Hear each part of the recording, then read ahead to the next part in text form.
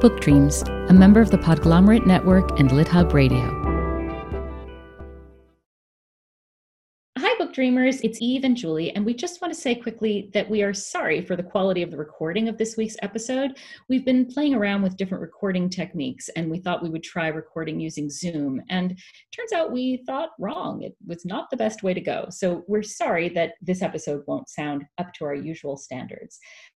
Also want to point out that we made this recording a couple of weeks ago, and that's why the dates will sound funny. Yes. And we also wanted to let you know that the next book that we're reading together and we'll discuss on a future episode is called The Summer Book. And it's written by Tove Jansson. Pronounce it. And that's how. Could you just do that again, Julie? Because it was so much fun to hear you say that. It's so fun to say it. It's spelled Tove. And the last name is Jansson, and that's what Wikipedia tells me is the correct pronunciation, Tove Jansson. And let's see, what do we know about Tove Jansson? She was a Swedish-speaking Finnish author. She's also a novelist, painter, illustrator, and a comic strip author. And this book came highly, highly recommended by many people, so we're excited to read it. Yes, and share it with you. And now, episode 12.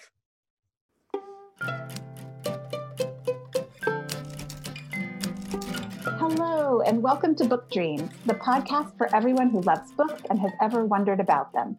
I'm Julie Sternberg, author of a number of children's books, including Like Pickle Juice on a Cookie and its sequels, and the Top Secret Diary of Celie Valentine series. And I'm Eve Yohalem, and I'm also a children's book author. My books include The Truth According to Blue, which is coming out next week, May 12th. Woo! Yay! And Cast Off, The Strange Adventures of Petra de Winter and Bram Broen, which is actually a prequel to The Truth According to Blue. Nice. But we can talk more about that later. Yeah. In each episode of this podcast, we explore a book-related musing, something we've wondered about for a long time, or maybe it's just very recently struck us. I could not be happier about this episode because your latest novel is coming out. And so we get to talk about the making of a book here on Book Dreams with our very own Eve Yohalem. I love this book. I love talking about books and writing with you. And so this is like a freshly baked chocolate cake with chocolate frosting for me. So Eve, could you start by telling us a tiny bit about your novel, The Truth According to Blue? Why, yes, Julie, I can. Here's how I would sum it up. It's about a girl, Blue Broen. She's 13 years old, and she and her diabetic alert dog, Otis, have plans to spend the summer hunting for lost family treasure in the waters off Sag Harbor, New York. And they are just getting started when Blue gets saddled with Jules, who is the spoiled daughter of a vacationing movie star. And off we go. It's all so delicious. The elements are so great. But in some ways, this is a very different book than your first two middle grade novels. Escape Under the Forever Sky tells the story of a girl who was kidnapped in Ethiopia and rescued by lions. Based on a true story. Incredible, just incredible. But that's a discussion for another day. And Cast Off is the tale of two stowaways in 1663 on a ship headed to the East Indies. But this book is set today in New York. So why that change? So two things. I wanted to try something new. My first two novels had required a ton of research. The old adage, write what you know, I never really paid attention to that. I knew nothing about Ethiopia when I started that book. And I knew nothing about the 17th century when I started Cast Off, except that I knew that the 17th century and the 1600s were the same thing. And that was my starting point. Mine too. And I thought, well, wouldn't it be fun and a challenge to write something that's not research-based, that's set in the here and now, that's something I know a lot about, and see where that takes us. And I wanted to try writing what I knew. And then the other impetus, well, I guess there were three things that got me started. The second one was I wasn't done with Cast Off yet. So Cast Off is about these two kids who meet on a Dutch East India Company ship that's going from Amsterdam to the East Indies in 1663. And in The Truth According to Blue, Blue is the descendant of Petra and Bram. And the treasure she's hunting, she knows about because it's passed down. The stories about it have been passed down in her family for 350 years. And nobody believes that the treasure is real. It's like a game of telephone, except for Blue and her grandfather. And her grandfather has passed away, and she is determined to find the treasure for him. I love that connection. I find it so fun as an author to think about that you would write about something from hundreds of years ago, and then you would write about their descendants all these centuries later. I don't know if this happens to you, but when I finished Cast Off, I kept thinking about what happened next. And then the third thing that got me going on this book was my sister, Jennifer, had just adopted the dog of my dreams. She adopted this wonderful all-Black German Shepherd whom she named Ben. Jen is diabetic, but she wasn't envisioning Ben as a diabetic alert dog. But in any case, I wanted her dog. I coveted her dog. I love dogs, and the only thing I love more than dogs is my husband, who is allergic to dogs. So I can't have a dog, but I do get to have my husband. So here's one of the great things about being a fiction writer. We can have everything. Yes, that's very true. Very true.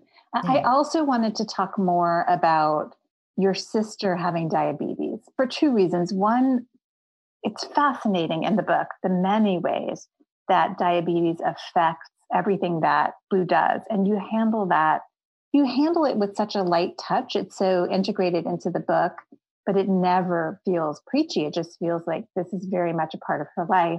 So I am interested in how much you knew about your sister's experience before you wrote the book, what it was like writing about something more personal, because I think that your other two novels, as you've said, don't really involve your personal experience as much. So tell us a little bit about that.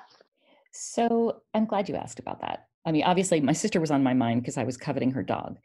And I decided to make Blue have diabetes because there are very, very few characters with diabetes in children's literature. I mean, you can count them on one hand, and some of them are in books that came out a long time ago. And so the way you deal with diabetes today is very different from how you might have dealt with it 15 years ago. The technology has changed. And going into it, I knew a lot about it. My whole life, I've had a sister who has this disease. Plus, I am borderline type 2, until I found out that actually I knew very little, or I knew relatively little. I knew more than the average person on the street, but I really didn't get it. What I learned was it's an invisible disease. Nobody knows what it's like except for the people who have it. And if they're children, their parents. I'll give you a perfect example, which is last Thanksgiving before last, I was sitting next to my sister. We sit, it's time to eat. Jennifer loves Thanksgiving dinner. We sit down to eat. I'm sitting next to Jennifer, and I'm in the middle of writing this book, and she's been helping me with it.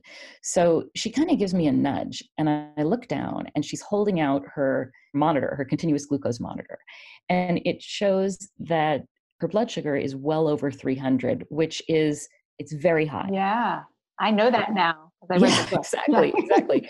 So just for people who don't know, basically you have a normal range of blood sugar, and when you eat food, your blood sugar goes up, and then your body releases insulin, and it makes your blood sugar go down back into the normal range. And people who don't have diabetes never get above 300. That's really high. And so if your blood sugar is over 300, you can't eat until it goes back down again. You have to take insulin to get it back down, and then you have to wait. You would never have known if you were sitting at the table. She looked completely normal. And I whispered to her, "What is up with that?" She goes, "I have no idea. It's been like this for the last 2 days. I can't get it down." That's the other thing. People think, oh, your blood sugar goes up, you take insulin, it comes back down. Not always. Yeah. It doesn't do what it's supposed to do. And so then Jennifer sat at the table, sort of quietly not eating. Nobody noticed. And, that is what it is like to have diabetes. Yeah. I said earlier that you handle this with a light touch. I mean, it doesn't feel heavy in the book, but you get across very well that the consequences of not managing this are really serious. Thank you for saying that you think it's handled in a matter-of-fact way. All the people I know with diabetes, and I interviewed a bunch in addition to my sister, they deal with it in a very matter-of-fact way. It's just normal. It's part of your everyday life, especially people who are diagnosed as small children. And the way I got that onto the page was by rewriting a lot. It Yeah. it was plenty didactic. And then I got rid of all of it. I thought nobody wants to hear this. And then my editor said, no, we actually need to see this. Yes. And I said, yeah, but that's really hard. And she said, yes. Yeah. What I also love about it for a middle grade book is that it really affects your dependence on your parents. They really are trying for the first time to take steps away. So it's that critical moment of how much independence to give and when. Yeah. I mean, your parents know every bite of food you put in your mouth. Your parents know what your endocrine system is doing all day long. Your parents come into your room in the middle of the night because your blood sugar has gotten too high or too low. Parents of children with diabetes don't sleep through the night until their kids maybe are teenagers. Oh my God. I hadn't even thought about it from that perspective. Wow. Yeah, it's tough. It's really tough. So basically, I started out writing a book that was very different from the books I'd written before, but it turned out not to be at all, because I ended up doing a ton of research the way I always do a ton of research. I didn't write what I knew. Right. We all come back to who we are, right? Right. You said you fell in love with your sister's dog. Well, I fell in love with your fictional recreation of your sister's dog, Otis, who's Blue's medical alert dog. Can you tell us more about medical alert dogs? That seems like fascinating research.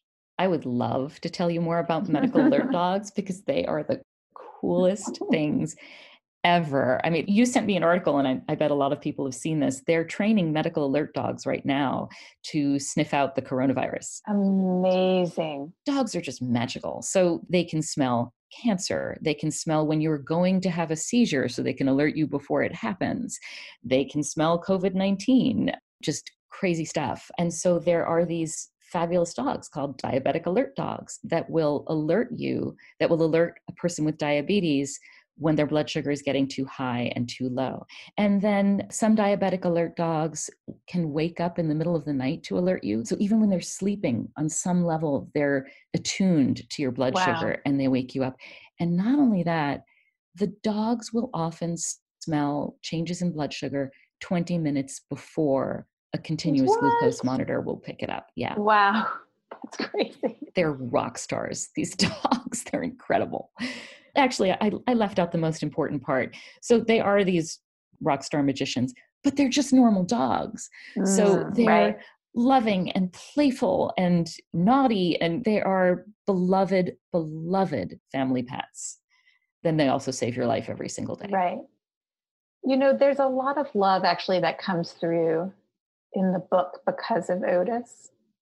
Blue has a very loving relationship with her parents, but of course there are these tensions, and there are all sorts of tensions, of course, with Jules, and that evolves and all of that. But it's just lovely in a book to have it suffused with love, and Otis allows that.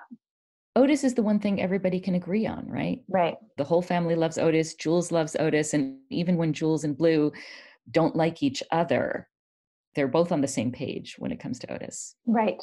So you told me just yesterday that your writing has grown a lot because of your editors. How did your editors influence The Truth According to Blue? They influenced it a lot. They asked really good questions. And I think with this book, the main change was they pushed me to go deeper into the emotions of this book. Yeah. So in your acknowledgments, you say something along the lines of, Mark, we both know what you did, and I'll never forget it. Would you please explain that to our Book Dreams listeners? We're all dying to know. I will. So exactly a year ago, last May, my editor delivered her line editing comments. And she told me I had a 2-week turnaround. And they were extensive. And it came Friday of Memorial Day weekend. And I had a bunch of house guests that weekend. So I lost those 3 days. And my mother, the day after Memorial Day, was having major back surgery. My father was going to be staying with us. She was going to be in the hospital for 5 days. And she was going to convalesce in my apartment for a week after that. And so I immediately said to my editor, can I have another week? And she said, yeah, but we are down to the wire. It has to go to copy editing. You can't have more than that. Wow. So I sat down to do it. And the majority of these line edits were about going deeper. And that was not something that came easily to me. And so I'm sure that Lisa and Hannah had no idea when they sent this to me, but none of them was a quick fix. None of them. Mm. I was working literally every waking moment when I wasn't going to the hospital, things like that. Yeah. So Mark is one of my oldest, dearest friends from high school, and we often write in the same room to keep each other company. And after working on this for several days, I had a complete panic, and he said, "Come over." And so after that, I sat next to him on a couch and I just talked through it. Okay, I need to figure out a way to describe this. This is what I'm thinking. I just did it sort of out loud with him listening. And he basically held my hand while I was doing this revision. And at one point I was talking and he was napping and I didn't realize it, but but at many points, he just saved me. And we did this for about 2 or 3 days and until I stopped panicking. And then I was able to go home and finish the rest of the revisions on my own. My God. Between Otis and Mark, I just filled with deep appreciation for the entire human and dog kind. Right. And what was the cover design process like? Listeners probably don't know this, but contractually, almost no authors have control over their covers, and publishers are required to ask your opinion, but they're not required to take your opinion. And Little Brown has just been so, so delightful. They asked for my opinion and then they took my suggestions, which I just loved. That is so fabulous. That is just another heartwarming tale from you today. Do you remember what some of the suggestions were? Yeah, I'll tell you the most important one. If you look at the cover, you see 2 girls, Blue and Jules, on a dock, and Otis is next to them. And Otis is kind of bowing down. And there was always the idea to have 2 girls, something to do with water and Otis. The reason Otis is bowing down is he's alerting. When Otis bows down, that is the way that he tells Blue that her blood sugar is low. And to me, this just sums up the whole book. When you look at that cover, you think 2 girls and a dog, they're having fun, they're at the beach. But what's actually going on is 2 girls having fun at the beach and a diabetic alert dog telling one of the girls that her blood sugar is low and she needs to stop what she's doing and deal with it. So interesting. So initially Otis was not bowing? No, he was just frolicking with everybody else. That's fascinating. I love that. Okay, so here's the $1 million question or the $0 question. Yes. Your book will be released on May 12th. What's it like to publish a book during a plague? Bittersweet.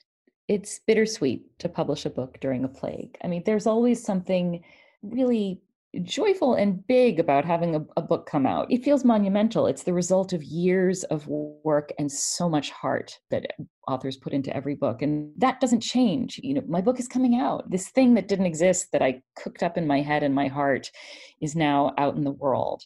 But I'm not sure that the world is going to know that it's there because all the bookstores are closed. And when they do open, maybe a couple of months from now, and different books might be on the tables and shelves. So that is hard. That is hard and that is sad. I don't know if you've ever heard Anne Bracheras, who wrote Sisterhood of the Traveling Pants, talk about her debut. The first Sisterhood of the Traveling Pants book came out on 9/11, and she woke up having that magical, my first book just got published feeling, and then 9/11 happened, and she sort of assumed that was it. Bigger things had happened, and her book was not, it wasn't going to go anywhere in the world. And turns out she was wrong, and I'm hoping I'm wrong too. Let's make that happen. Everyone, please pre-order Eve's book. It's really good. I love this book. Thank you. You won't regret it. Yes. Really. Okay. I think that's it for this episode of the Book Dreams podcast. Please subscribe if you haven't already, and please rate and review us on Apple Podcasts or Stitcher. Yes. And please be sure to let us know if there's a book-related topic you've wondered about, and we will try looking into it in a future episode. You can reach us for that reason or any other reason at contact@bookdreamspodcast.com. We're also on Twitter at BookDreamsPod and on Instagram at BookDreamsPodcast. Many thanks to our associate producer, Gianfranco Lentini, and to our theme music composer, the incomparable Maya Polsky. You can find Eve at eveyohalem.com and me at juliesternberg.com. Many of our local independent bookstores are open in the sense that you can call them or you can go online and order. And if your local independent bookstore isn't open, you can find books at bookshop.org. Until next time, happy book dreaming. Happy book dreaming. Come listen to Book Dreams with Julie